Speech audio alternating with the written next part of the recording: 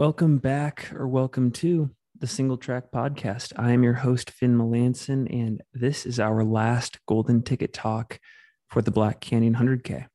In this episode, we talk with second place male finisher Scott Traer. Scott is currently based in the Phoenix, Arizona area via Boston, Massachusetts, and not only punched his ticket to Western States this June, but also ran the fourth fastest time in course history at the age of 40. In addition to race analysis, we also talk about the New England trail scene, his media work with Aravaipa Running, his Run Fasta coaching business, and more. It's always fun to do episodes with fellow YouTubers and podcasters like Scott. I really enjoyed this one, and I think you will too. Let's get started. Scott Traer, welcome to the Single Track Podcast. Woo woo! Thank you for having me. Happy to be here. Hey, that was the most enthusiastic response I've ever gotten on this show. That's awesome. The first thing I want to say is congrats on a golden ticket to Western States, but also for potentially creating a new fashion statement in our sport with this button-up shirt. What was going through your mind in the lead up to this race? Like when you're selecting all your gear, what made you choose a button-up shirt? Yeah, so if you've ever seen me race, I'm typically racing in some very, very old cotton t-shirts. I've used that button up for a while. I like super thin, soft material, and the tech material just doesn't have that yet. So that shirt I bought, 15 years ago for $1 at Salvation Army. It's pretty much see-through, super soft, and it was an Audible. I was going to go with a shirt that had treated me well in racing, and with the cold start and then super hot afternoon, I thought I'd be able to roll the sleeves down. As the day got hotter, I could adjust the airflow with buttons, and it works good with just soaking that shirt, dumping water. It stays wet long. So, practical and stylish. Yeah. Well, we go through waves in the sport. First, there was the Walmsley Sensman checkered shirt, and then the Francois bucket hat, and maybe we have the Scott Traer button-up shirt now. We could. I think, I don't know. It's fairly common. I know a lot of my friends wear buttons ups while running, but it seems to be an anomaly in some other markets. So yeah, maybe we just need to expand that vision from East Coast to West Coast. We'll get to the golden ticket stuff in just a second, but I also kudos on the Chasing Gold series via Aravaipa Running. I think myself and a lot of listeners were glued to every episode, and maybe talk a bit about how you got that opportunity and where it goes from here, because it was awesome. Oh, thanks for tuning in. Yeah, so that was just something I gave a little idea with to Jamil. It was for a few reasons, but yeah, the build-up's good. It also allows athletes to plug their sponsors a little, and hopefully the athletes get a little kickback on that. I feel like as an athlete in the sport, it's tough to try to make a living. And whatever we can do to give the athletes an opportunity to bring their brands to focus maybe helps them. And the idea of this series was just, let's have some fun. I wanted to try to make the athletes laugh and open up a little. My vision of the series was going to be called Will They Crack, under the idea of will they crack under my questioning and make them laugh, and the pun on will they crack on race day. But yeah, I'd actually asked a few of the athletes to provide the name of a training buddy going in that I could dig up some dirt on them without them knowing. And a lot of them were pretty happy to do so. So I feel like I had a good arsenal going into the show to pick on them about. And is this something that could continue on? Like, would you do this for the Canyons 100K and subsequent golden ticket series? I don't know how that's going to, I don't think it was so much golden ticket series based as it was Aravaipa based, but yeah, I think it was taken pretty well and people are happy with it. So I would hopefully do some for maybe Javelina or Cocodona or some of those other marquee Aravaipa events. Were there any particular interviews that stood out to you or comments any of these athletes made pre-race? Oh yeah. For me racing, that stuff, I could feed off that because then I have a good relationship with everyone on the course, and that just makes racing a whole lot of fun. But yeah, going in, even off the air, we had chats with the athletes where I was just talking with them. That was great. And we had a lot of laughs. But yeah, on that start line, or even before, so many athletes, even not that were in the series, just athletes that watched, just had so much good comments to give me about it. And yeah, that's why we did it. Try to get some people smiling and having fun in this crazy sport. Well, I think you have at least some name recognition in the sport, but it's worth, I think, going over your background before we get into Black Canyon as well. So how did you get into ultra running? Yes, I played sports all through college. I was never a runner, hated to run. I was actually nicknamed Speedy because I was so slow.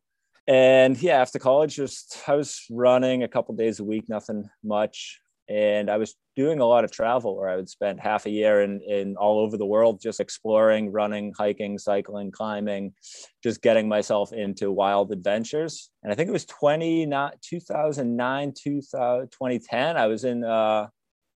I started in Patagonia and I was just staying in the Andes, traveling north, and hiking was taking a while. Like I'd travel to a village, I'd set up there for a week, and I'd be like, I just want to get up this thing. And I wasn't using maps or anything. And I'd be like, all right. So I'd leave after breakfast. I'm trudging up, 3, 4, 5 hours with nothing, no fuel, nothing whatsoever. And I would get to wherever, say 4 hours, 3, 4 hours into the day, and just be bonked. I didn't bring anything with me. And I'm like, man, I got to run back to either where I'm camped or like whoever's place that is allowing me to stay for the night. And I would run back and just be wrecked. And I loved it. I absolutely loved it. And that went on. Somehow I didn't get hurt, but that was day after day of just doing this. And yes, I jumped into the deep end pretty quick.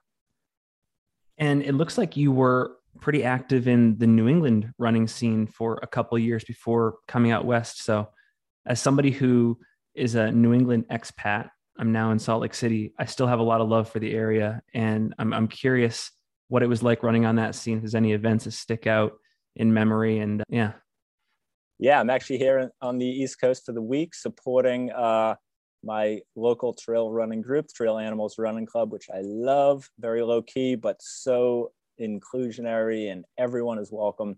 But yeah, so I would race, like I said, I would be here a few months out of the year, working, saving my money to go travel and hopping in a lot of the events on the East Coast. And it's different, right? I mean, the trails on the East Coast and New England in particularly are extremely technical that most athletes out west can't really understand unless they start running in that environment, at least, in the Southwest.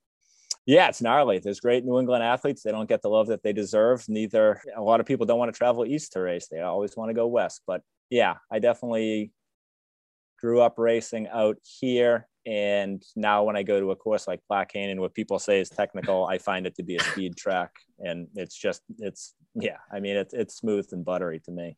We need to drop them in the whites where there's just absolutely no switchbacks. Yeah, right. Inside, No switchbacks, just running up ravine beds and bombing down them, hanging on for your dear life. Yeah. Do you ever think about why the East Coast doesn't have a similar media scene like the West does? Like, I don't think of the East as having an Aravaipa running equivalent where, you have this big media production and these massive race series and in events that have 1,000+ participants. Do you have any sense of why that's the case? Yeah, I mean, I don't think that's the case anywhere. I think what Aravaipa has done is very unique. So I don't think you're going to find that anywhere. And that's how special that community is. But on the East Coast, yeah, I mean, I grew up here racing. I could have done anything, the most astounding thing in the world, and people out west would have no idea who I was. So it's very unfortunate.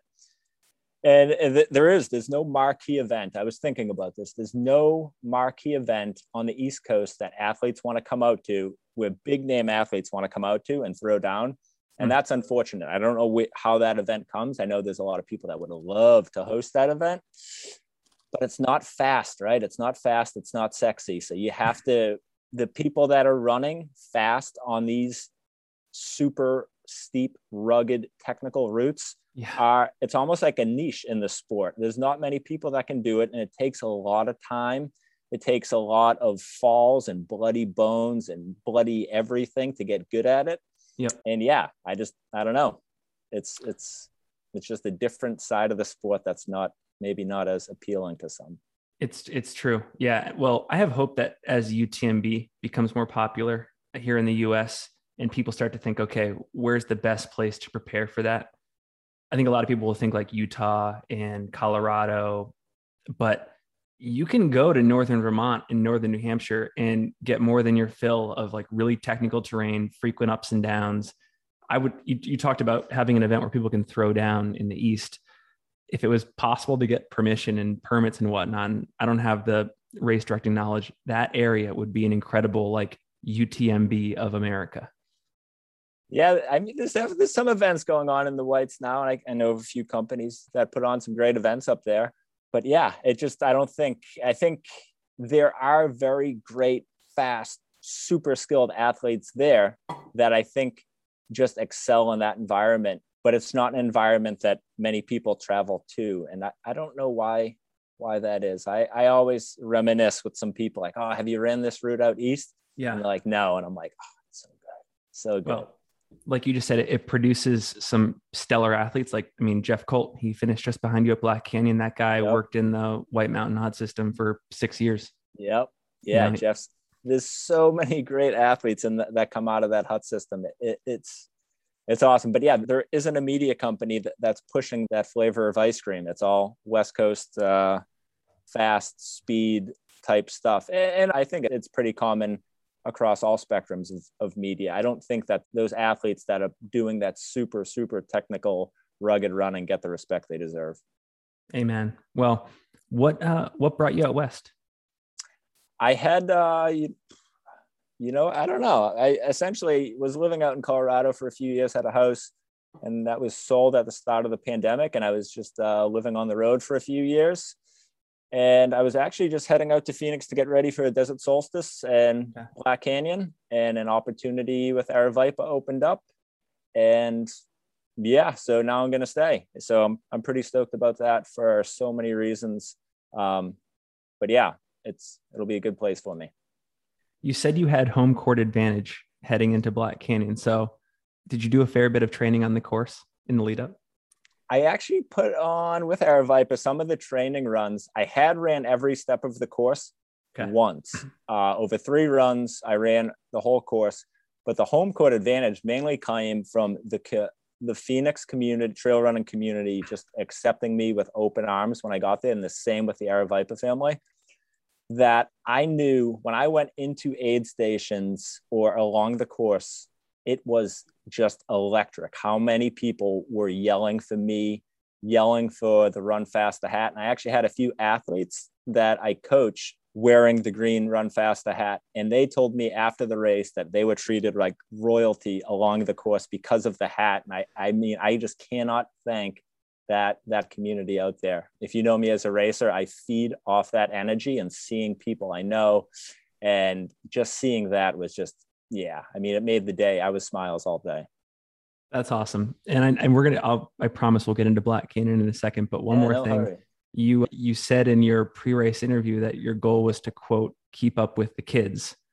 And fast forward to the end of the race, you've run the 4th fastest time in course history.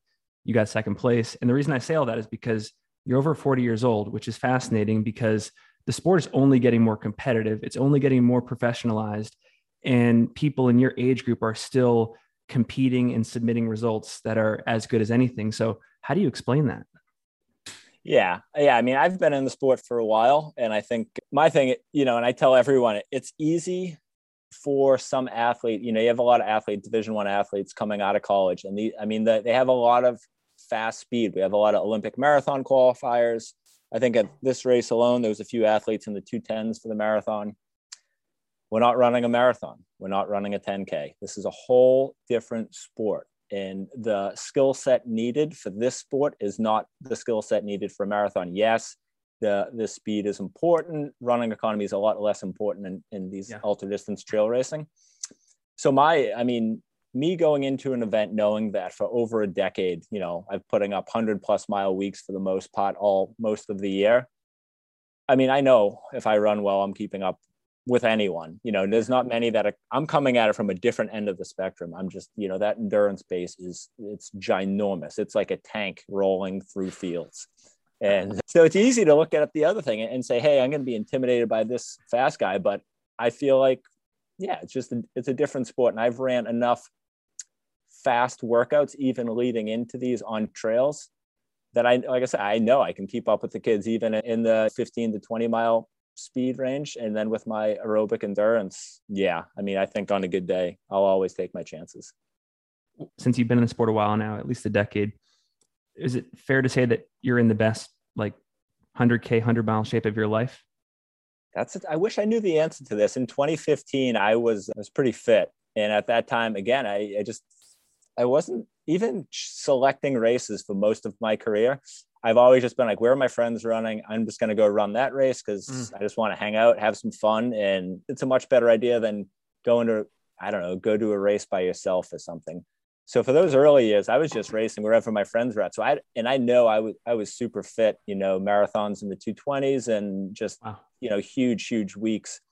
So I don't know where I'm at now. It's a good question. I feel I'm somewhere similar. I don't know any faster or slower, but I feel like I've learned a lot in the sport. And I think my mental approach is pretty different now. I'm as confident in myself as ever. Well, I think you were definitely selling yourself short when you said you needed that Harry Potter magic. I was cracking up though. That was hilarious. Yeah. I mean, like I said, in the interview, my self-interview, I laid out my plan. Which was brilliant, by the way. Thank you. I laid out the plan and I just knew, I mean, for me to run my best, that's what I had to do. And it didn't matter what anyone else did. And there could have been 5 guys in that field that ran under 8 hours. And I could have ran my best and ended up in 6th place with the same time that I did. Or I could have ended up in winning with that time. I had no idea. All I knew is I needed to run how I ran to do my best and then just see what happens at the end. And on that day, I got 2nd place. So that's great. So you mentioned just a moment ago that in past years, you had selected races just based on like where your training partners were going, where your friends were going. How recent has your focus changed to getting a golden ticket to Western States? And was it always going to be Black Canyon, or were you looking at other races in this series to go after it? Yeah. So I was, like I said, I was trail run bumming around for the last couple of years. I was up in Alaska this summer, just doing some mountain runs for about a month. So good. And it was one day I was just working on some coaching stuff. And like you said, I mean, I'm about to turn 41 and I'd never taken a crack at one of these golden tickets. And yeah, I mean, the clock's definitely ticking. I'm not that glib that at 41, I don't know how many more years I have. And I said, all right, well, I know I'm going to run Solstice because that's my favorite race to go do. And that's in December. And I mean, I knew it'd be a huge turnaround and a risk with, 150 plus miles and then trying to turn around in 6 weeks for a fast 100K. But it just it was one of those things where if I don't sign up and don't go run one of these things, I may regret it in 5 or 10 years. Like I regretted maybe not running one, 5-6 years ago when maybe I was faster. Yeah. So that was it. I was up in Alaska in between huge runs and it was like, all right, I'm just signing up for this thing and I'm just going to go there and have some fun. Wow. And also one other question I had is like in the lead ups to these races, do you have training partners that you work with, or are you pretty much on the road and doing a lot of miles on your own and blocks on your own? Yeah. The last couple of years, actually, probably since my return to this, I was out of the sport for a couple of years in 2016. Okay. Since that return, I've almost always primarily been on my own. The house that I was living in was a remote house in the Colorado mountains where that was just where I was. Now in Phoenix, like I said, I'm just so overblown with the running community there. I feel so at home with it. There are a few folks that I will go out and run with. I'm a little busy, so my running schedule is pretty sporadic. But yeah, there's a few folks out there that I would love, that I like to catch up with. But yeah, for the most part, solo. Well, let's get to the race. And maybe we can start with race strategy. Are you somebody, when it comes to race day, you intend to conform to whatever the pace is among the lead pack, or do you go in knowing that you've trained to run at a certain like threshold and you're going to stay within yourself? Yeah. So again, with my coaching hat on, I always look at process goals to get that outcome goal.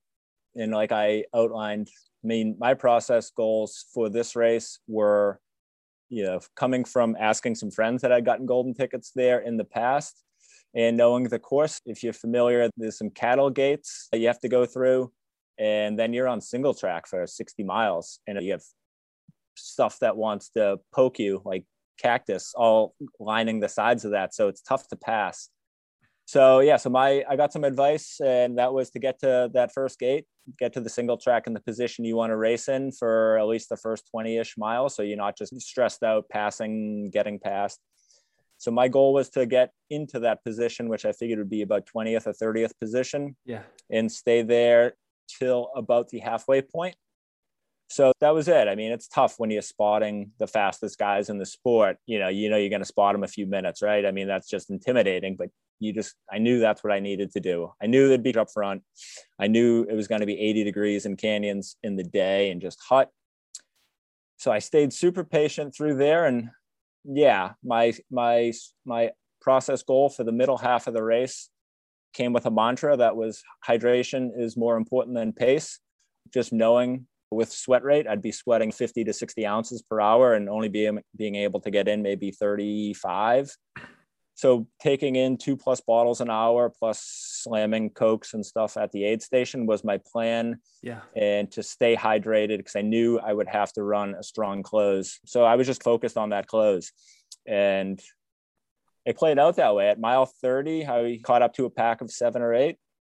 And I didn't like the speed of the descent. It was a little technical. So I just yelled, guys, I'm passing everyone right now, and just bombed down. That was right before Black Canyon City, and passed maybe 8 or 10 people. And then when I got into Black Canyon City, again, I don't have a crew or a pacer.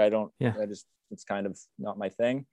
So kind of in and out quickly, dump water, get my bottles filled. And I came out of that aid station and met up with Anthony Costales. And yeah, I didn't actually really know what place I was in, and he wasn't looking good, and I was feeling great. So passed him, and yeah, next thing I know, I'm at mile 40 in third position, and I'm ready to start running. Have you done that enough times in your racing career where you feel confident at this point that you're going to reel people in the second half? There's going to inevitably be carnage, and you're going to be there to rake it all in. Yeah. I mean, how many times have you heard an ultra runner say after they cross the finish line, man, I really should have went faster in that first 20 miles. You're not hearing that too often. So yeah, I mean, it's a no brainer, especially it's that hot. So going in there, throwing the ego aside, just letting everyone go get killed out front. And then, yeah, it's one of those things where I know I think it comes with experience in the sport and knowing, right? I mean, not many can run at near aerobic threshold for say 40 miles and then be like, all right, I can turn it up now. That is a training adaptation that takes a long time, that I think a lot of the newer athletes just they just don't have the cumulative amount of training to be able to do that, to be honest. I want to talk about coaching in a second, because you've got some interesting takes there, but what did it feel like to get the ticket? I mean, I'm guessing this was your first attempt at a golden ticket and you got it. And that's not fun. You typically want to have some awesome story where like you failed like 10 times and you triumphed on like the 11th. So you got it, man. Like, how does it feel to achieve your goal on the first attempt? Yeah, I don't know that it was too big of a goal. I mean, trust me, I've had more than my fair share of failures and things not going well. I mean, that's just part of the sport. So yeah, so to get the ticket, I'm excited to go run. I'm excited to go. Like I said, I know that I think myself and a few other friends know that if I race well, I usually do pretty good. I know going into the race, just like this one, I don't think many people will know my name, which I like. And yeah, I mean, I'll just be excited to go there, and I'll have the same strategy. I will be goofing off on the course, making fun comments with people, and it's the same as Black Canyon, right? I mean, you just got to stay patient, get those fluids in, and come Forest Hills, you got to just be ready to race. If you're not ready to race at Forest Hills, you don't have a chance of winning or getting anywhere near that top 10 spot. So my plan will be pretty similar to Black Canyon. If you're putting your Western States analysis hat on and giving some free coaching advice to other golden ticket winners and folks that are lining up, how would you recommend them thinking about how to race that race and what to maybe do specifically in training? Yeah, I mean, like I said, you cannot race well late if you are super dehydrated. So we all know it gets hot in the canyons. Cooling and just being, like I said, being ready to race late is going to be the key. It's fast, right? The course is fast. So you should be running on fast stuff at about that grade. So just trying to, in those final 10 weeks, trying to match course as best as you can. And it's a lot of things that I think a lot of newer athletes don't do, especially when, I'm talking to them in Phoenix about the 100K race. And it's like, in those final 2 blocks, you are trying to determine 100K effort and strategy, right? Because it's not a pace or an effort that you're very familiar with. Like, right, you might have like endurance pace or, your easy runs, and then you have some workout pace. But for newer athletes, that 100K pace is probably slower than their easy runs. But on the faster side of the sport, that 100K pace is probably, that intensity might be slightly feel more so than their typical easy run. It's still under aerobic threshold for sure. Yeah. But it's not super relaxed. So tuning in that, where is my 100-mile effort strategy, and focusing on, okay, this is exactly, for me, I fuel at set intervals with kind of set-ish amounts. So you're kind of working at that, at race grades, race specificity, tuning in, that 100-mile effort strategy on fueling and hydration. And then you're probably running a few workouts a week where you're probably doing some moderate intensity for long duration. Yeah. So I'm going to take a couple of weeks off. I'll jump back and do a short VO2 max block because I haven't done it in a while, and then some threshold training. And then I'll probably get about 6 weeks of super specific Western State stuff, and I'll be ready to go. So it sounds like you sound like an incredible student of the sport. And I'm curious how you got into coaching, and then also how you stay up to date on all the best, like where you go to get your education around this stuff. Sure. So my coaching actually started probably in 2000 when Lance Armstrong was winning, all those tours. And, I know Chris Carmichael was coaching them. I was not an athlete anywhere near what I am now. Like I said, I was running, 5 miles a couple of days a week, but I was just fascinated by let's see what I can find out about this kind of training. So that kind of fascinated me. Fast forward where we're at today in the sport, and obviously Chris Carmichael's CTS training system revolutionized remote endurance coaching. And then he now has Jason Koop, who is, the head ultra running coach, who I think is putting out some really good content. And just not that he is a friend of mine, but I feel like he has helped me very much through my coaching career. So how do I stay up to date? Just reading what is the latest research papers that are coming out, trying to figure out, how is this practical to the everyday athlete? Some of it's not. Some of it, you're just trying to get those athletes out to get the sessions in. But other things like gut science, hydration science, all of this stuff, it's emerging so fast that you have to have your finger on the pulse in a coaching sense if you want to be anywhere near relevant. So I feel that, so I keep up to date on whatever research is coming out, listen to podcasts of, people, defending their papers or, and then, like I said, a lot of it, reading the research is a lot of fun to me. The practical side is always going to be contingent on the athlete, right? It's just whether the athlete just needs to get out versus if we're super trying to fine tune someone for a crazy performance. But it's a fun field. I like being in it. And it's crazy to think that coaching is only 10 years old in our sport. Like pre-2010, to have a coach was an absurd thing. Like it's so new. Yeah, I actually was like, I think, I started coaching, not officially, but around 2014, 2015. And I remember so many people pushing me this direction. And I was like, man, nobody wants a running coach. Like that is just not happening at this level of like normalcy, right? Of course, professional athletes are being coached, but it wasn't. I have to thank, Carmichael training system for just, like I said, revolutionizing what kind of remote coaching was or is, and now it's everywhere. And now it's the wild west of coaching, but it is what it is. We got to sort all that out too. That's a whole nother podcast, but that's a whole nother podcast. I do think, just putting my own prediction hat on for a second, I think that the next big evolution in coaching is going to be a coach for a co-located trail running team. Like it's very common in the road running world, like, Hoka Nas Elite and Hanson's Brooks and Bowerman, there's such a gap in trail running right now, not only for a team, but also for having a coaching experience like that. And that's what I'm really excited about. Yeah, for sure. And there is I think there is some of this kind of going on, and there's a few platforms. Yeah, I think I agree with you. It'll be happening.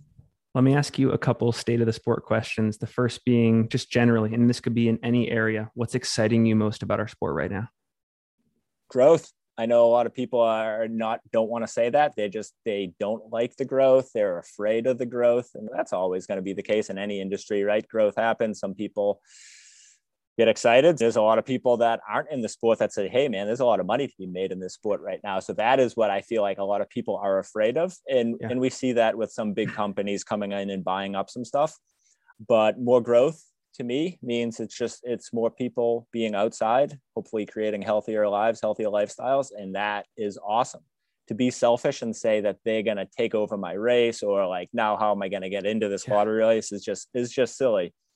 So, I mean, talking about this subject and thinking of, I have went to Aravaipa and I'm going to stay there. And I've told people there, I personally feel that if there's one trail running company that has a small chance of just changing culture or how this might go to even just a little bit, I think that could be the company.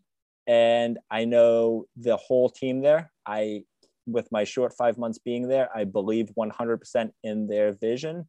And that is super exciting, right? I mean, I think let's put on these super organized, fun, competitive events, and let's keep this sport fun while it grows and keep it. I mean, they're putting on these huge events and everybody knows everybody. And it's like so good. It's everything about your small local trail racing that it's getting bigger. And I can't say the same about maybe some of the other companies that are buying up, events in this space.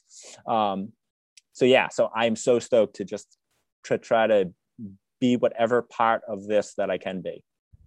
Yeah. And it's interesting. Aravaipa doesn't just own, in my opinion, the event space in our sport. Like when I think of American ultra running events, Aravaipa is the first name that pops into my head. 100%. So they own that branding.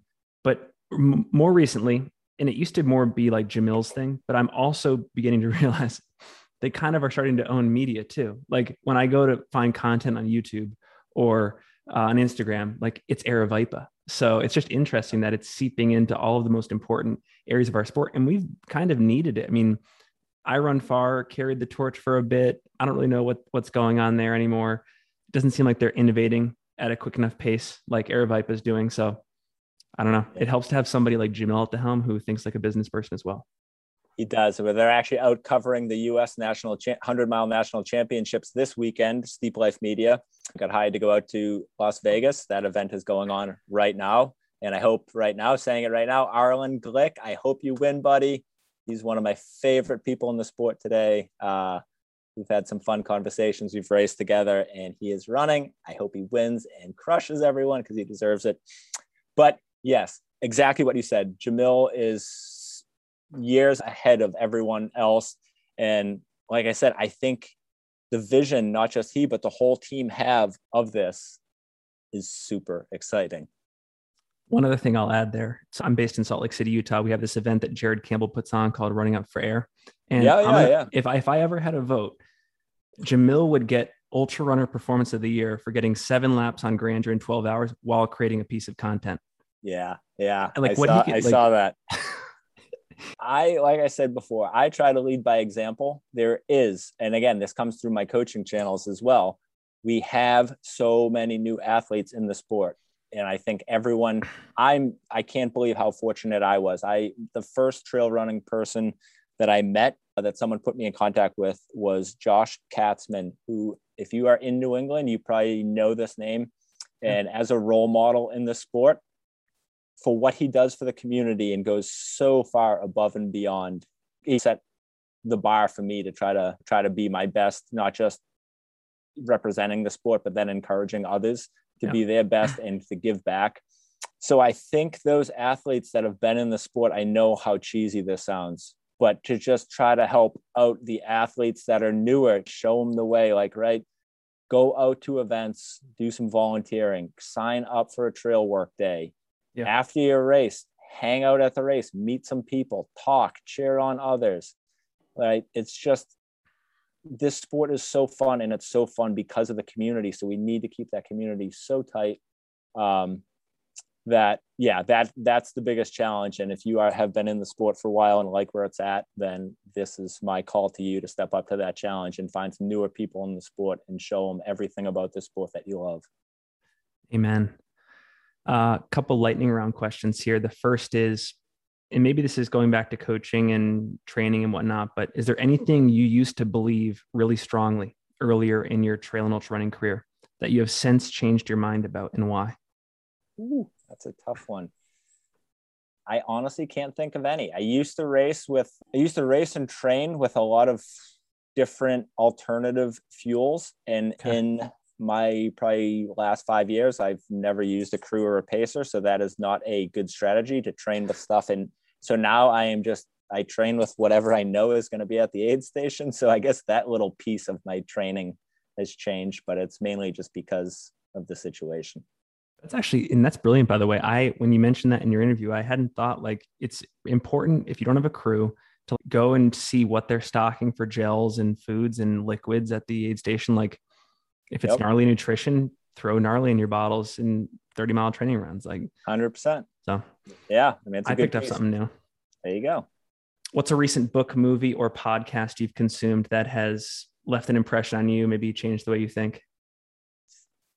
Podcast. I listen to a lot of podcasts. I love comedy. So Pete and Sebastian, The Cast, which I love to, Sebastian Maniscalco, Pete Correale. I don't know that it's changing my view of the world, but it makes me laugh and I love it. The other big one I'll throw at you, Roman Mars, 99% Invisible. That's just 30 minutes on something unique, and he's probably one of the best storytellers in the business. Let me ask one more question off that. If you want to consume like sports science content in podcast form, what podcast are you turning to? Hoopcast, not even a question. Hoopcast. Awesome. Last question. If you could put a message on a billboard for all to see, what would it say and why? What would it say and why? Be funny. I don't know. To me, if you don't have laughter, you don't have anything. So I try to have some fun with most things I do. And yeah, even on the trails, when I see, we all have been in that spot where it's uncomfortable. I don't want to be doing this, but something I work, with the athletes on the team and with myself is just trying to change that mentality, introduce some mental tricks to change that. So yeah, I just hope people can find some funny in what they're doing. This has been awesome. If folks want to follow you on social media, how do they do so? And also, are you taking on coaching clients? Social, everything is Run Faster. We got the hat here. So faster is with an AH. Am I taking on coaching clients? Always. So find me there. We'll link to everything in the show notes. This has been awesome. Thank you so much, Scott, and wishing you the best of luck at Western States. Thank you. It's been great. Hey, thanks for listening. I just have the same usual requests. Please consider giving us a review in Apple, a rating in Spotify, and share us on social, Instagram, Twitter, wherever you spend the most time. I know I say it all the time, but yes, it truly does help more folks discover the show. So thank you. As always, I am your host, Finn Melanson. I am grateful for your support, and I will talk to you on the next episode.